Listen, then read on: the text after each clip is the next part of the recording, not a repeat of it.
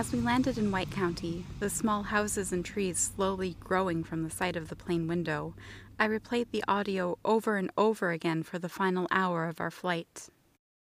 Christina, I will be sending you this. Do not panic. Do not cause a scene. Go and find Everett. If you stop this investigation, I'll make sure your friend Andy pays for it. Listening to Officer Marsh bring up Everett Cooper only meant one thing. He was connected to Cape Lock. It was something that came completely out of left field for me. That, and his crime, being recorded and now broadcast on KINH all over Colorado. For all we knew, Officer Fred Marsh had fled the small valley town of Lake City just like Mr. Arnold Bennett had done yesterday. Michael was glued to his phone after we had played a few games of Mario Kart. He was listening to music, the two of us preoccupied with headphones in our ears. It felt almost criminal to have him here to continue the story. I was risking his life for him without any consent. All of this, the arrest of Susan and subsequent confession to the murder of Jeremy Rogers, the murder of Susan Neal by Officer Fred Marsh, now broadcast on the news, and now the sudden involvement of Marsh to Cape Lock, which makes him involved in the murder of Jeremy just as much as Susan is. But let's take a step back. My name is Christina Glass. I'm an investigative reporter at KINH in Colorado, and I've been researching a town by the name of Cape Lock. While this town might be mysterious in nature, we know a few things from our interviews with the many residents in Lake City. Susan Neal, a 54-year-old resident of Lake City, confesses to the murder of Jeremy Rogers, a former Cape Lock resident, and to the attempted murder of Eddie Myers. He is now hospitalized and recovering from multiple stab wounds. After an interview with Arnold Bennett, the teacher fled Lake City, leaving his proof of a connection to the town with a self-proclaimed paranormal investigator in the city of Sparta, Tennessee. That's where we're headed, the White County Public Library. So, you didn't exactly tell me why we're coming to Sparta, besides just bringing up that it had to do with Jeremy. The man in that office has some important paperwork that proves the existence of the town and Mr. Bennett's involvement with it. Wait, my math teacher, he's involved with this? Well, no, not really. I mean, he's not your math teacher anymore. He fled town. I don't really know where he is. All right. He never seemed the type to somehow be connected to a disappearing town. I don't think I've ever met that type. You know, super secretive, super buff, super scary, like, he's been in jail for at least a few years. Well, they can be regular people as well. I think it's the ordinary things that can be a bit scary. Hi there, Miss Christina. It's very great to see you. Hi. Did you know I was coming? Well, no, but when I heard you were outside of my office, the package I got made a lot more sense. So you did receive the package? Yes. I didn't think I would somehow be connected to this whole thing, but it's a privilege.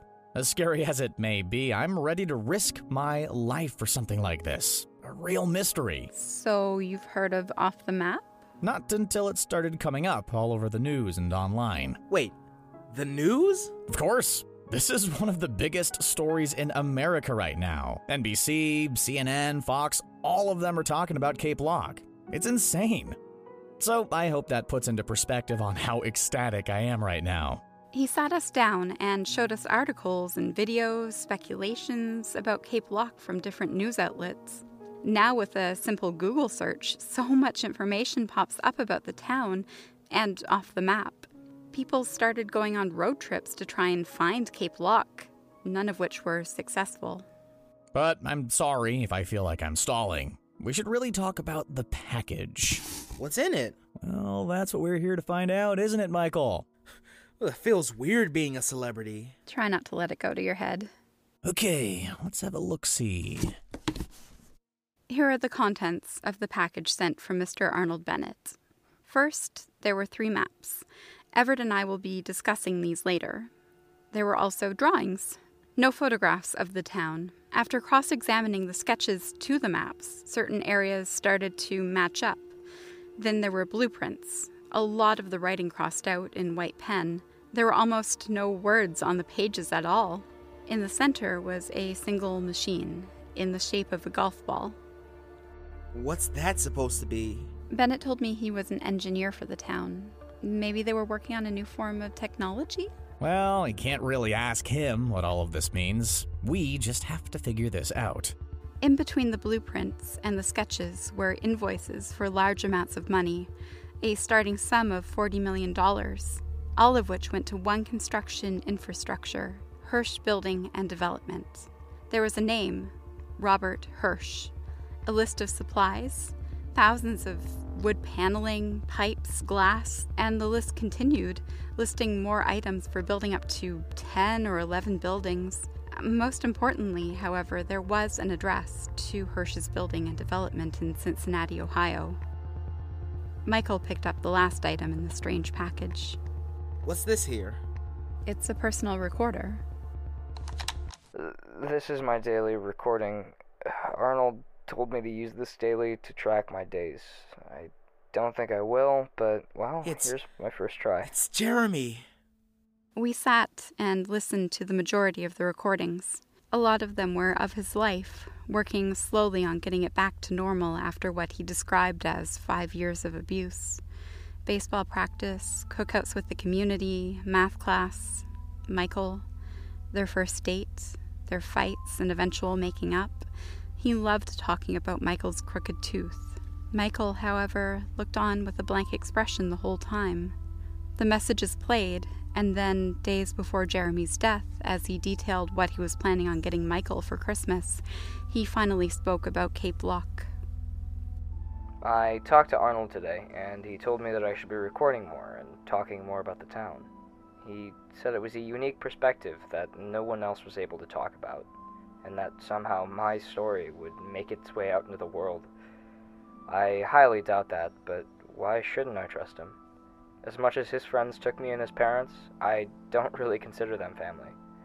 I appreciate them, don't get me wrong, but they weren't there the way Arnold was. I think the story would start sometime after I met him. This was after I had started working at the gas station. He handed me a piece of paper after refilling his tank. He drove away, and I read the slip. Lake City. I knew what it meant right when I read it. He wanted me to leave because he knew that I wanted to get out of there. So the next time he came, I wrote him a message. When? The next day, I just got in his car and left. I didn't know where we were going or for how long, but we drove for what seemed like forever. It must have been days because we stayed at a few places. He fed me whenever he could, and I don't think he slept a wink at the hotels. He didn't say a word throughout the entire trip, but he was thoughtful. I didn't say anything either. We arrived at Lake City, and he handed me a duffel bag, clothes, a baseball, a phone, a recorder, and a note. I still have it. I've had it in my pocket ever since. He said, "Enjoy your new life. It's the only one you got." And I know that people might read this and think that it was kind of dark, but instead, I read it, and still do, and feel at home. I feel protected and safe, like how I felt when we drove here to Lake City. I never thought that when I read that note, the first one he handed me, it was the name of my new home. A place where I would learn, a place where I would love. I think Michael and Arnold are my new family. And I'm glad, because they showed me what it was like to be loved. And in that loveless town, that's all I could really ask for.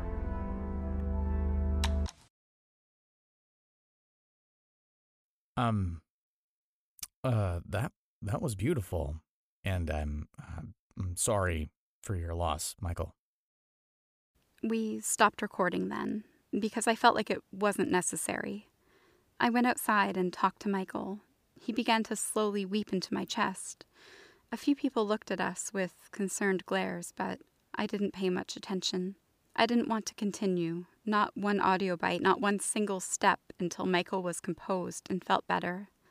I'm not the most emotional person. but I did want him to feel comfortable, and in a way to feel catharsis.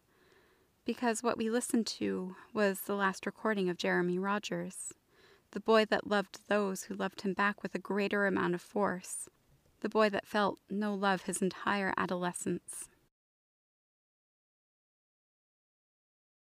I have two people who are really excited to meet you, Miss Christina.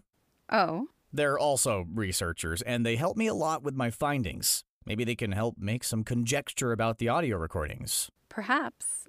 Do you happen to have their contact information? Well, you see, here's the thing. Don't laugh. I won't, don't worry. So where can I talk to them? It's a research facility near a small lake close by. That's where they are. Oh, hold on. You'll be broadcasting this, right? My broadcast is set for tomorrow, so that's correct, yeah. Okay, then. You guys haven't eaten breakfast yet, have you? Michael and I jumped in the back of his old station wagon, the car groaning to life as we pulled out and towards Wheats Curve Lake. Oh, I usually have Taylor Swift on, but I'm not quite sure if that's your kind of music. Just let me know whatever you're trying to listen to, and I'll put it on for you. Anything is fine, thank you. All right, blank space it is. He was kind enough to take us to a McDonald's on the way over, also buying something for the people that we were planning on visiting. We sat patiently with our warm food in our laps as we saw the side of the road turn into a modest lake. So, the reason why I didn't want you to laugh is for two reasons. You'll see them as we come up to where we're headed. It was a tiny wooden shed with one window and a camera hanging from the roof. Hello? This is Vrisco to Didyma. Come in, Didyma. This is Didyma to Vrisco. What brings you here, over? Vrisco is with, Sibella. What the fuck? Christina is here? Shut up, would you? Hey there. I just wanted to have a few words with you. We need you to help us with something we found. Who's the other one? I don't have a cool nickname. This is Pragma. He's working with Sibella. What do you want us to help you with? This has to do with Cape Lock.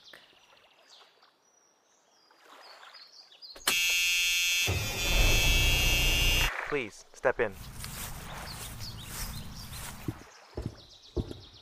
The inside is metal, pristine, some glass bulbs on the wall, and what looks to be a trash chute. You describe everything?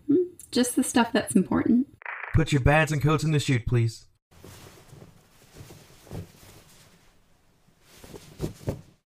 End the recorder, please. The shed started to move after all of our belongings went down the chute. We slowly descended down until we saw a door that led to a bunker. It was decorated like a house in the 1970s with a floral canvas couch, lamps in every corner, and an old TV set with VHS tapes littered all around the floor and shelves. What's up, everybody? Welcome back to the Unsolved Twins. Today, we're meeting up with investigative reporter Christina Glass. Whoa there. Put that thing away. We're not going to vlog about this. What did I tell you about giving away our information like that? What do you mean? It's Christina. Imagine how many subscribers we'd get. Besides, you've been crushing on her ever since I showed you that clip of her on the news. What? That's not true. If we could get into the investigation. Right. Sorry. My twin is kind of an ass. Yeah, right. We brought you the box. It should be in the chute. Yeah, so there's some maps, some invoices, and some recordings. They're from a former resident of Cape Lock. Let's take a look, Sammy. The twins sat down on the couch, reading every word, pulling out calculators, and soon called us over after we had finished eating. All right, you three, come over here. Did you find anything interesting? First, after hearing the audio, there was something pretty interesting about the story. The paper that Mr. Bennett gave to Jeremy only said Lake City. And, correct me if I'm wrong, but that paper Jeremy had when he died said Cape Lock, correct? Yes, that's correct. So that means that the message must have been to someone, probably Mr. Bennett, to go there. What about to us? He knew that this was going to happen, didn't he? He knew he was going to die. Yes, but he didn't die in vain. Because we have some information now about the location of Cape Lock. How so? Jeremy's message again.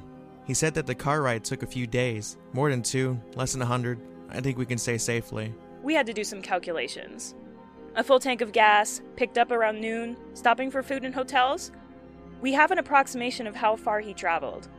It's pretty simple algebra. How long did it take for someone to get from point A to point B? But you can find something out with the other information. If you don't have the time between A and B, you calculate it with the distance and the estimated speed. If you don't know where point A is... You use point B, and the time it took to get there, and the speed. As of now, we only have a radius. Any leading contenders as to where point A is? We only have a few that actually match up to major interstates. One is Oregon. Another one is in North Dakota. And the last is in Texas. Wait, how is that possible? Jeremy is from Arizona. Yeah, but Cape Lock has been seen all over the United States. I don't think we can be so certain about that. Besides, we have 5 possible states where it might be now. Well, how about we ask someone who worked there? Robert Hirsch. The man on the invoices? He's the only other person we have left to find in Ohio. Old Lady Susan said she was from Ohio, didn't she? She did. Maybe that's where we need to go. It's a possibility that the math is wrong, even though I highly doubt that. What was that? I don't know. Samantha, pull up the camera. Open the door! They don't seem familiar. Do any of you know them? I think he's here for us, Everett. We were being followed? Is there any way he can get in here? No, we made sure of it. There's no entrance that leads here. It's only activated by a manual switch from inside. But that's the only way we can get out as well. We all stared at the glowing screen in Samantha's hands. The man continued his barrage at the door. He resorted to a branch that was found in a nearby tree to try and pry it open. Rocks at the windows, brute force, all of which were fruitless attempts. Soon he grew tired and walked away. Thankfully, he did not return. I should get going, and I think you should go home, Michael. What? No! What a stupid idea, Christina! Isn't that a stupid idea, Everett? Michael, right now is not the time for fun and games. You need to be safe. And home is safe for me? No, everyone in the United States knows I live in Lake City now. Until this is over, no one is safe. We have to stick together. Michael, listen. I'm only looking out for your safety. There are so many different ways to do that. How about instead you get me a hotel along the way? Don't broadcast where I am. Don't look for me until you're done. He can stay with us. Yeah, we have an extra bed he can use. Down here in this bunker. We don't live here. We're not going to broadcast where we go either, so you're safe. But you're YouTubers. Everyone knows where you are. Our uncle also has metric tons of money. We're travel vloggers. We're never at one place for any extended amount of time. Here, it's 10,000. Give the change to Everett and he'll send it our way. I don't think I can take this, Samantha. You need to use cash. It leaves no traces of where you're going. That guy out there might not have been armed, but the next one might be. So be prepared. I thanked Samantha, waving at Doug and leaving Michael behind. The twins were generous enough to give me a backpack and to fill it with the papers from the package. I handed Michael the recording device from the chest. He needed it more than I did. Everett took me back upstairs to the station wagon parked among many other cars. Thankfully, the man outside that paid us a visit didn't know which one was ours. All right then, to Cincinnati. Ever been? Nope, not a big Reds fan either. Well, I hope you'll be ready for a nice 4 hours of driving. The two of us switched off every now and then. He had Taylor Swift blasting from the speakers, but I put on the radio.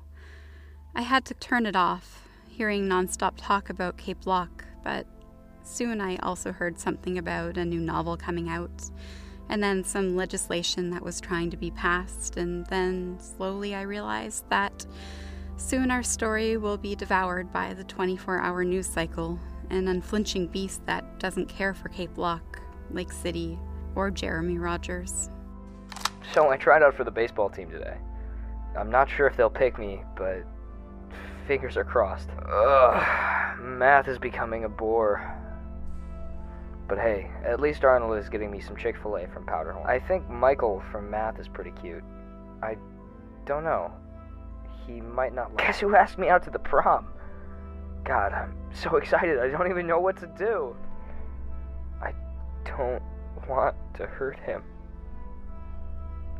I hurt him too much. This is fucking town, man. I hate it. I'll have to thank Arnold someday for the things he's done for me. I sometimes wonder if Michael will ever hear any of this. You know, Michael, if you're hearing this, I love you.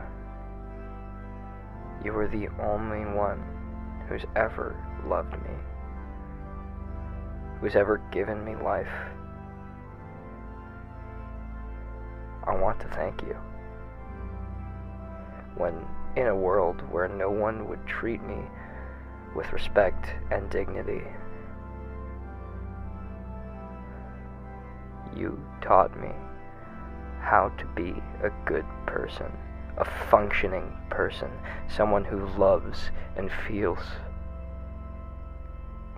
instead of a husk that just sits there, lifeless, emotionless. I love you. This story isn't about a lost town. It's about the life that we've lost along the way.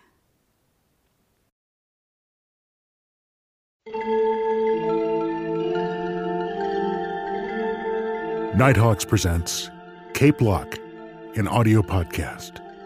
Stay tuned for the next installment releasing next week. And hey, thanks for listening.